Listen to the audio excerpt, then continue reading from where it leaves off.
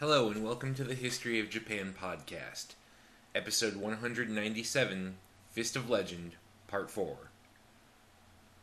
On November 10th, 1868, only 15 days after the city of Edo was officially renamed Tokyo, and all of 6 days after the beleaguered armies of Aizu Domain surrendered their last holdout in Wakamatsu Castle, with Yamakawa Stematsu among others being taken prisoner, a boy was born to a family in the capital of the Ryukyuan Kingdom, Shuri. The boy was born to the Funakoshi family, a family of what's called Pechin status. The Pechin were a part of the Okinawan aristocracy, broadly analogous to the Sure scholars of China or to mid-ranking samurai in Japan. They formed the backbone of the government administration, serving in a variety of roles in the bureaucracy. Their status, in turn, enabled Pechin families to enjoy certain perks, including the right to be waited on by a servant in public and to be exempted from certain kind of taxes and punishments. Unfortunately for this boy, his birth happened to coincide with the end of the traditional Ryukyuan system, which had privileged his family for centuries. When he was 11, the Ryukyuan kingdom was annexed by Japan, and the Funakoshi family's lives were turned upside down. The boy's father, Funakoshi Gisu, was a traditionalist who objected fiercely to the new order of things. As a result, he fought against the change brought by the Japanese, who wanted to both westernize and Japanize the Okinawan population. So, for example, Gisu insisted that his young son wear the top-knot hairstyle associated with the Pechin class, which had been banned by the Japanese. That, in turn, meant that the young man could not pursue his first dream of attending medical school. A Japanese-run medical school, after all, literally would not even let him through the front door with his hair styled like that, even if, as was the case with this young man, he'd passed the grueling exams required to become a medical student. And so it was that young Funakoshi Gichin was forced to find another path. Instead, he went to a far less prestigious but far less restrictive normal school, which is a fancy way of saying a college that trains teachers for a living. Rather than becoming a doctor, Funakoshi Gichin ended up with a job near and dear to my own heart. He became a high school teacher.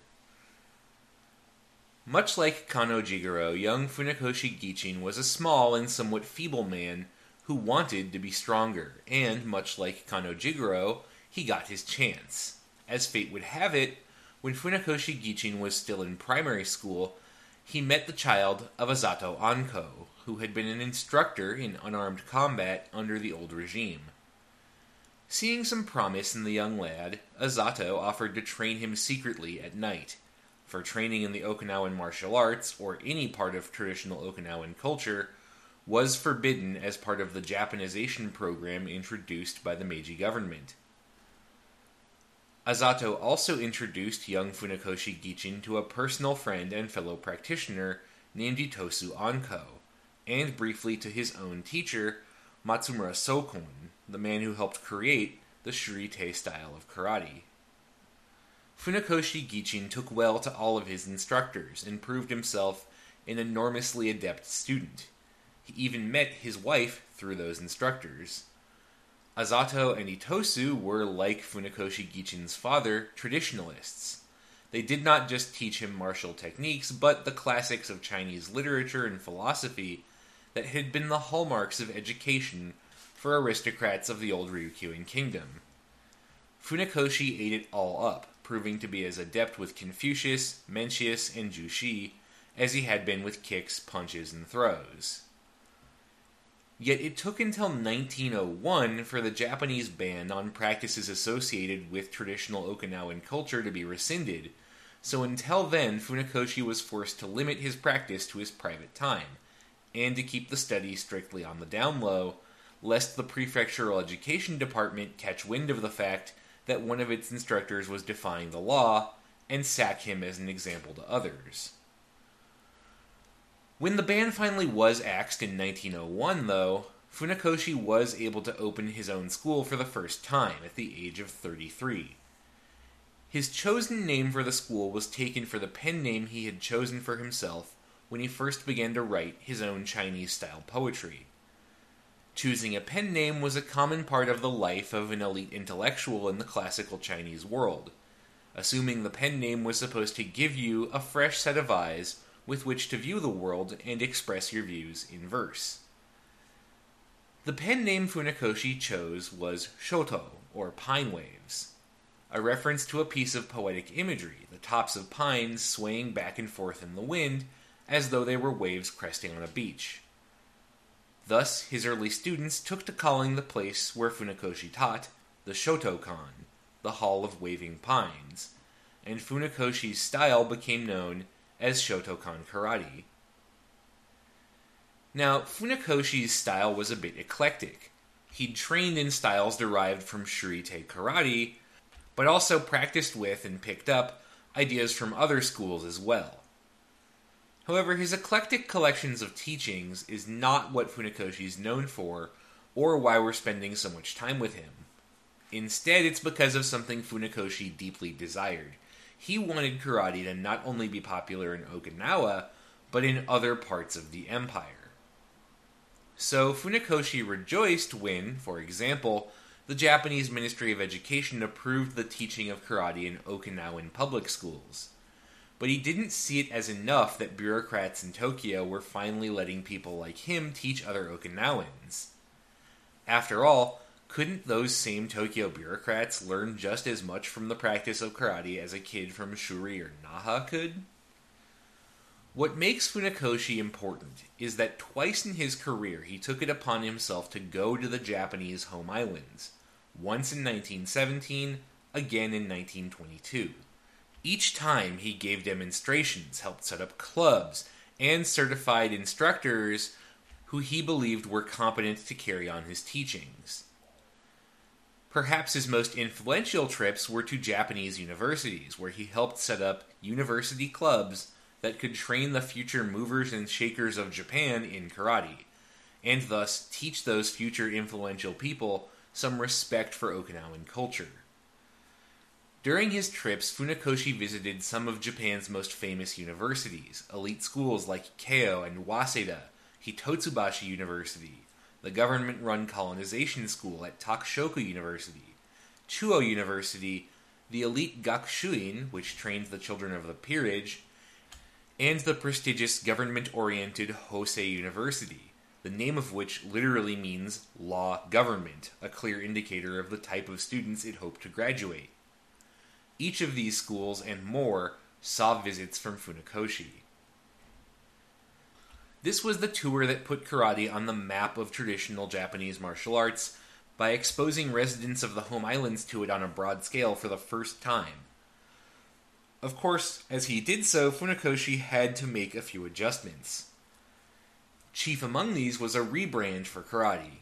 You see, until the 1920s, the word karate was written with the same characters that had been used for 2D, as in 2D Sakugawa.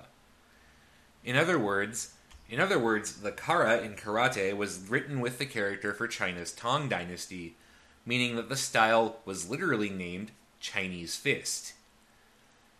However, Japan in the 1920s was an increasingly nationalistic place.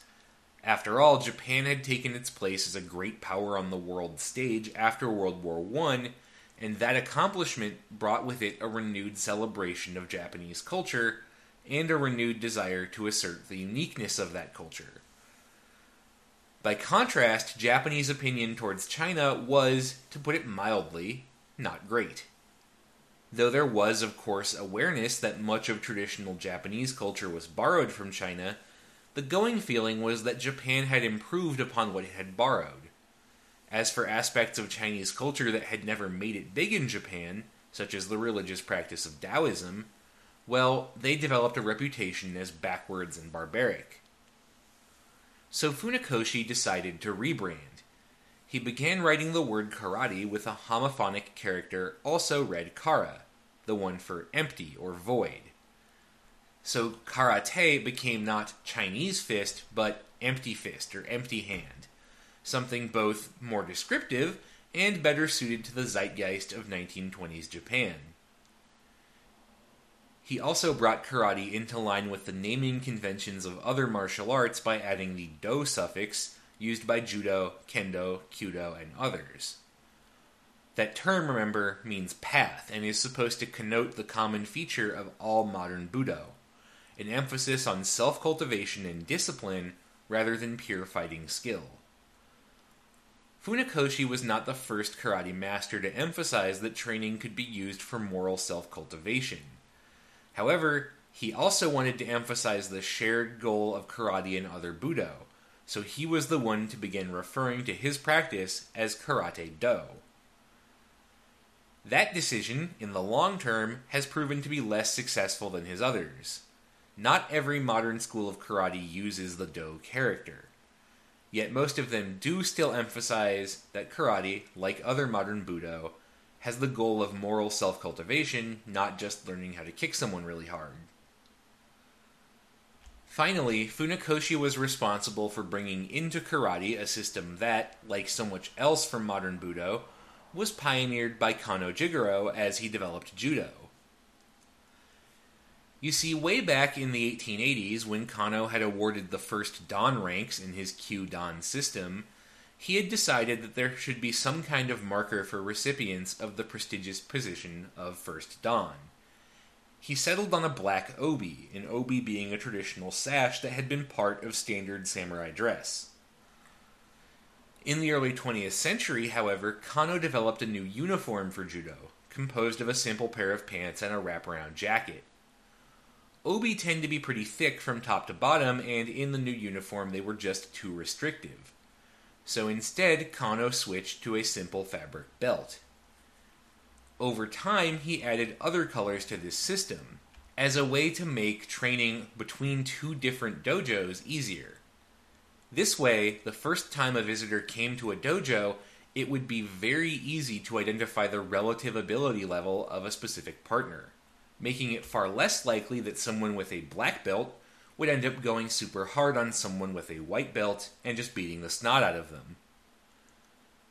Kano's belt system has gone through some changes over time.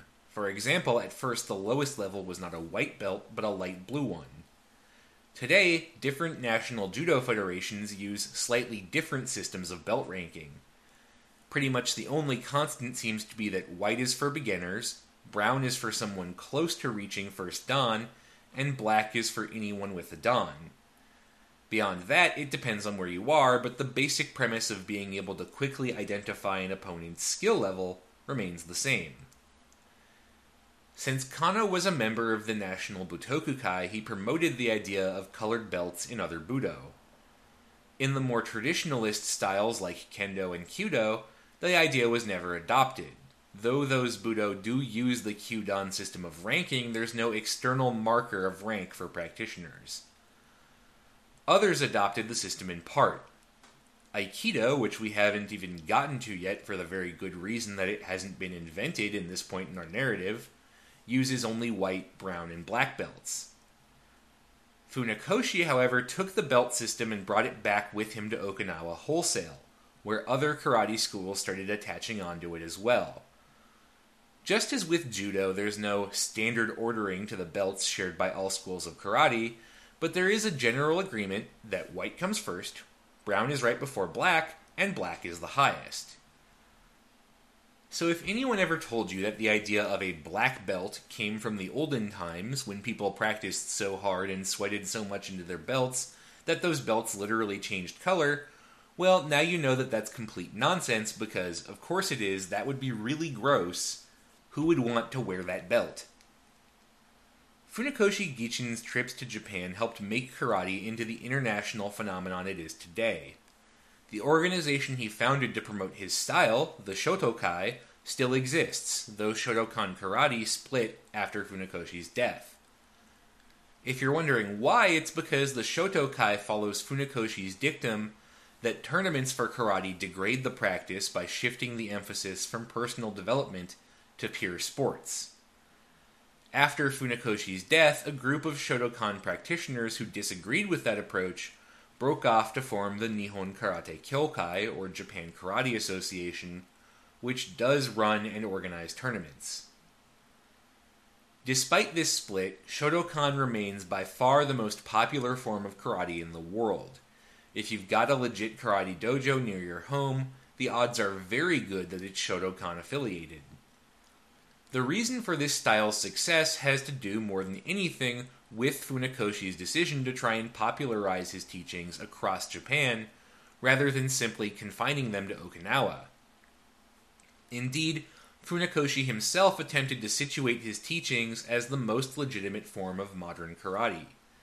He didn't refute his style as a distinct ryu or school of karate in the way that other schools, Shorei Ryu, Goju Ryu, Shorin Ryu, and so on, did and still do. He just called it Karate Do, a sort of subtle declaration that, in the same way that Judo had preserved Jiu-Jitsu and updated it for the modern world, he had updated karate and preserved it for the modern world. The future, he was asserting, would not be splintered schools with distinct teachings, but unification along the same model as Judo, Kendo, and Kyudo. A single curriculum with consistent standards across the entire country. However, resistance to this idea proved very strong. While Funakoshi provided a charismatic figurehead for a united karate, in the same way that Kano Jigoro had for Judo, he did not have as advantageous a historical moment to work with. The early 20th century on Okinawa was not the 1880s in Japan. Where Kano Jigoro had been able to ride a zeitgeist of mixing the traditional with the modern, Funakoshi was faced with a group of traditional Okinawan practitioners who were not interested in embracing a future associated with the country that had annexed their home. Indeed, while Funakoshi greatly pleased his Japanese adherents by embracing Japanese terminology for techniques and kata over traditional Okinawan words, he earned the hatred of some Okinawan practitioners for doing so. It's rather telling, I think, that the most famous memorial to his legacy is located not on Okinawa, but in Kamakura, on the main Japanese island of Honshu, in the Buddhist temple of Engakuji. Eventually, both Shotokan and some of the other karate styles joined the Butokukai, adding to that organization's credibility as the organizing entity behind the modern Budo. Others, however, resolutely refused to sign up.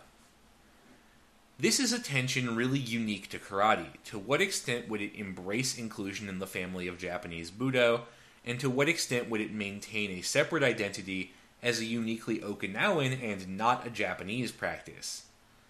Different teachers in different schools at different times have answered that question very differently. To this day, it remains a very powerful one. Speaking of the Butokukai, as the 1910s rolled into the 1920s, the organization continued its mission to standardize the practice of the martial arts. For example, in addition to insisting on the Kyudan ranking system, the Butokukai also implemented a standardized terminology for the highest level of practitioners. Initially pioneered by the organized Kendo community, a 3-part structure for grading the best instructors in Japan for each style was implemented by the Butokukai to further standardize instruction. Each level came with a title: Renshi, Kyoshi, and highest of all, Hanshi. To give you an idea of how hard those titles were to get, in 1925 the Butokukai published a register of all the practitioners of Kendo who had attained each rank. Across all of Japan, 238 people had attained the lowest level, Renshi, 58 had attained that intermediate level of Kyoshi, and only 18 had attained the highest title of Hanshi. This not only provided a way to reward the most dedicated practitioners of a given Budo, but of course gave the Butokukai even more power as an organization. Now it had the power to decide who the best instructors in a given Budo were directly. Now, you might think, why are we talking so much about organizational bureaucracy? I thought this was going to be a cool series, full of swords and punching or whatever. Well, my friends, this dry organizational bureaucracy is actually very important, because of what it enables the Butokukai to do. From the get-go, the Butokukai as an organization had a very close relationship with the Japanese government. It relied on Ministry of Education funding to get started, was literally built on land deeded from the government as part of Heian Shrine, and construction on it started at the same time that Heian Shrine was finished, and its organizers had connections to the government. The first chairman of the Butokukai, for example, was Watanabe Chiaki, who had made his career in government as colonial governor of Hokkaido and as governor of Kyoto. His successor as chairman, Kitagaki Kunimichi, climbed the exact same ladder. The Butokukai even had an honorary vice ministry within the Ministry of Education, and to underscore the connections between Budo and the state, that vice ministry was held in succession by Komatsu no Miya Akihito and Fushimi no Miya Sadanaro. The no Miyas at the end of their names are sometimes translated as prince. Both men were distant relatives of the Meiji Emperor and princes of the blood, direct descendants of the imperial family. Both men were also war heroes, veterans of the samurai rebellions of the 1870s, the Sino-Japanese War, and the Russo-Japanese War. So the Butokukai had very clear connections to the Japanese state. Thus, it shouldn't surprise you to learn that as the Japanese state descended into militarism in the early 20th century, so too did the Butokukai. It began first with a shift in message. As the tenor of Japan's national conversation became increasingly nationalistic and jingoistic during the 1920s and 1930s, so too did the way in which the Butokukai promoted Budo change. Instead of emphasizing personal development and strength of character, Butokukai instructors began to emphasize the power of Budo to instill martial spirit in Japanese citizens and make them into good soldiers.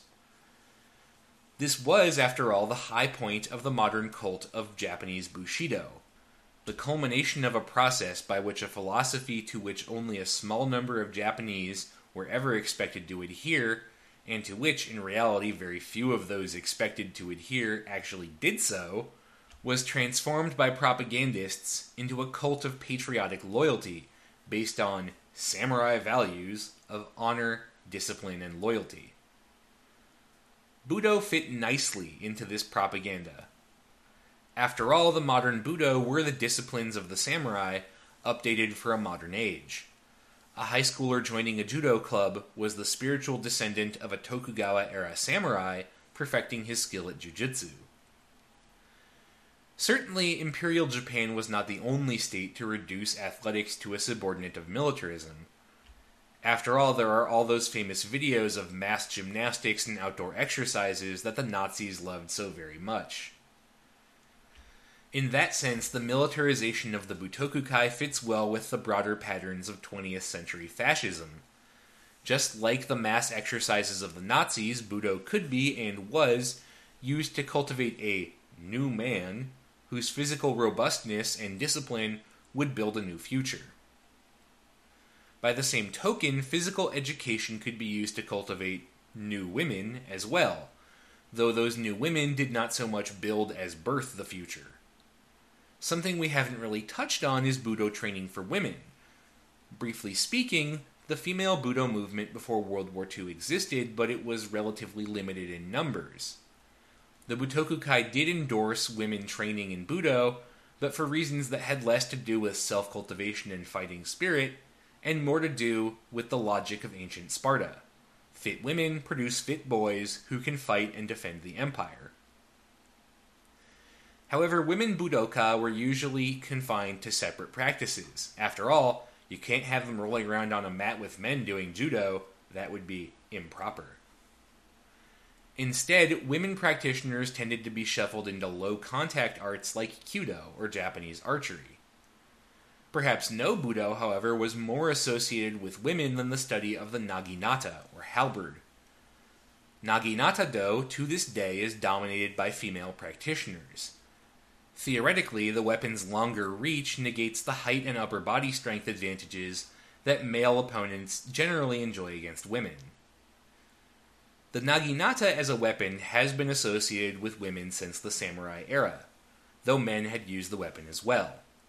During the Edo period, the naginata first retained a reputation as being suited to women, but actual training for female samurai in how to use one during the Edo period was relatively uncommon.